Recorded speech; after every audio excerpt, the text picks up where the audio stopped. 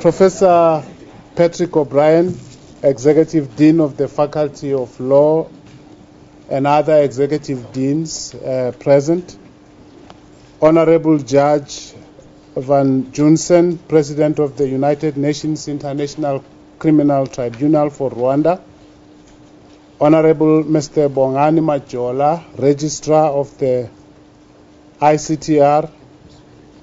Sir Charles Denison Byron, President of the Caribbean Court of Justice and former President of the ICTR. Other justices, advocates, legal scholars and students, members of the UJ Organizing Committee for this conference, Professor David Bilchitz, Henny Stradom, Maya Swart, Dr. Miss Paru, Mr. Michael Daffel, Ms. Lara Engelbrecht, Mr. Dolores Joseph, Miss Dolores Joseph, and Mr. Retson Kapindu, who I believe was recently appointed to the bench of the High Court in Malawi, and congratulations for that.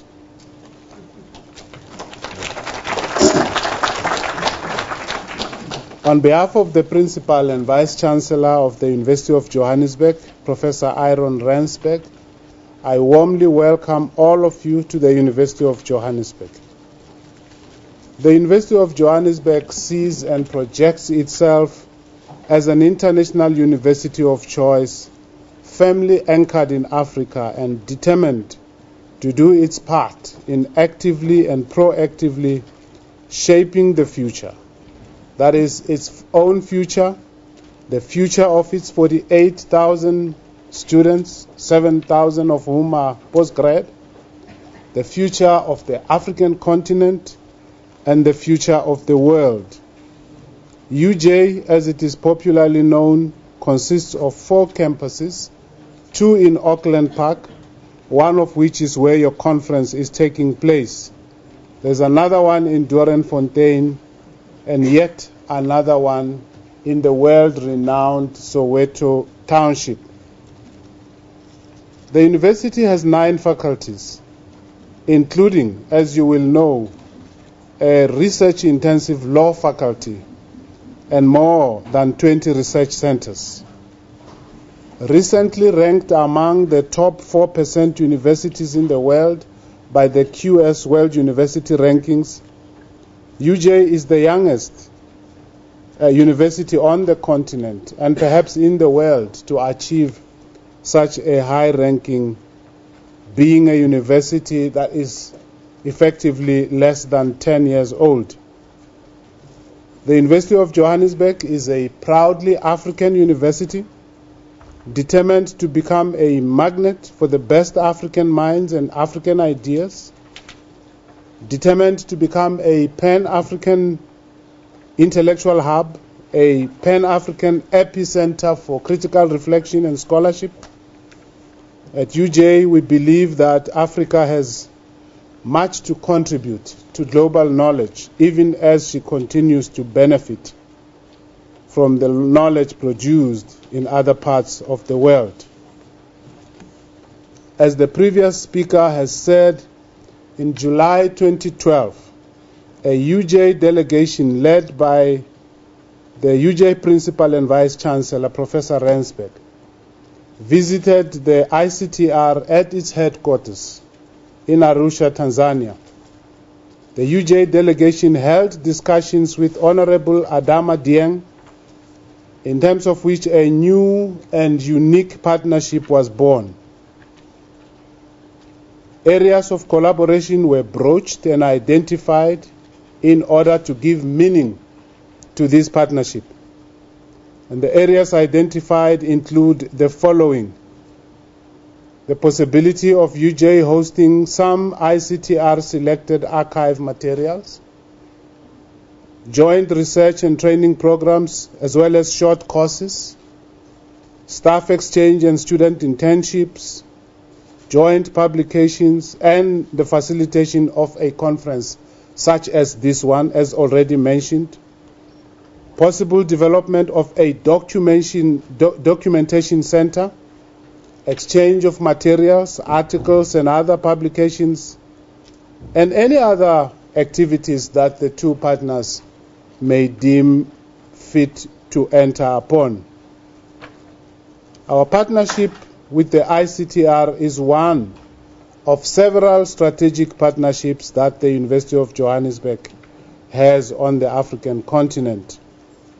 One such partnership is the partnership we have with IDEP, a partnership, IDEP being a UN-aligned organization headquartered in Dakar, Senegal. And together with IDEP, we are about to launch a joint master's degree in industrial policy. We have already had together a non-degree course in mining and mining policy. These programs are aimed at senior government public officers from all over the African continent. We have a School of African Leadership based in our Soweto campus, which is working closely with the African Union in providing training for African parliamentarians, also collaborating with SOAS in London. The university is delighted that the ICTR, in collaboration with our law faculty, has chosen this time and this campus as a place to hold this conference. For us, this joint conference is an important step in the journey that beckons, so that together we may fulfill the immense promise of the historic partnership between ourselves. In our humble view, the UN ICTR represents a unique, timely and bold legal intervention in the global fight against impunity after genocide and crimes against humanity. If the ICTR's raison d'etre is to challenge impunity through the fair and rigorous administration of justice, we could say that UJ exists to challenge academic mediocrity and to mobilize research and scholarship in response to the developmental challenges we face on the continent, in this country, and in the world today. Together, we make a formidable team. There is another level at which the work of the ICTR resonates not just with the vision of UJ, but with the struggles and vision of South Africa.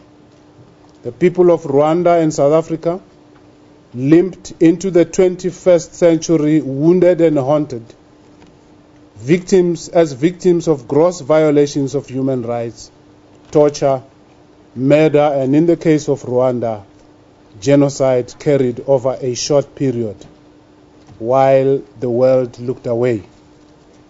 Indeed, as South Africans inaugurated their first democratically elected president, Nelson Mandela, the nightmare of genocide was unfolding for millions of Rwandans. Although the judicial models followed by the two countries are different, as already alluded to by the previous speaker, what they have in common is a determination to eschew impunity and a determination to pursue closure and healing. South Africans and Rwandans know how deep the cut of gross violations of human rights goes into the very soul of a people. South Africans and Rwandans know how important it is for the truth of what happened to be known. They know how important it is to guard, to preserve and embrace the painful and even dangerous memory of what happened. South Africans and Rwandans know how stony the road to healing and reconciliation is. 20 years later, the two peoples still bear the scars and carry festering wounds deeply inscribed into the fabric of their societies. And yet, through the work of the ICTR in the case of Rwanda and the Truth and Reconciliation Commission in the case of South Africa, the two nations and two countries have been given a chance to heal and to do so upon a foundation of truth and justice. In this regard, both nations already exhibit exciting glimpses of the developmental possibilities they have. In 2014, South Africans will pause to take stock of 20 years of democracy. In similar manner, Rwandans will pause and consider how far they have come since April-May 1994. I suggest that when the story of the progress, imperfect but progress nevertheless, made by Rwanda over the 20-year period is written, a special chapter will be devoted to the contributions of the ICTR.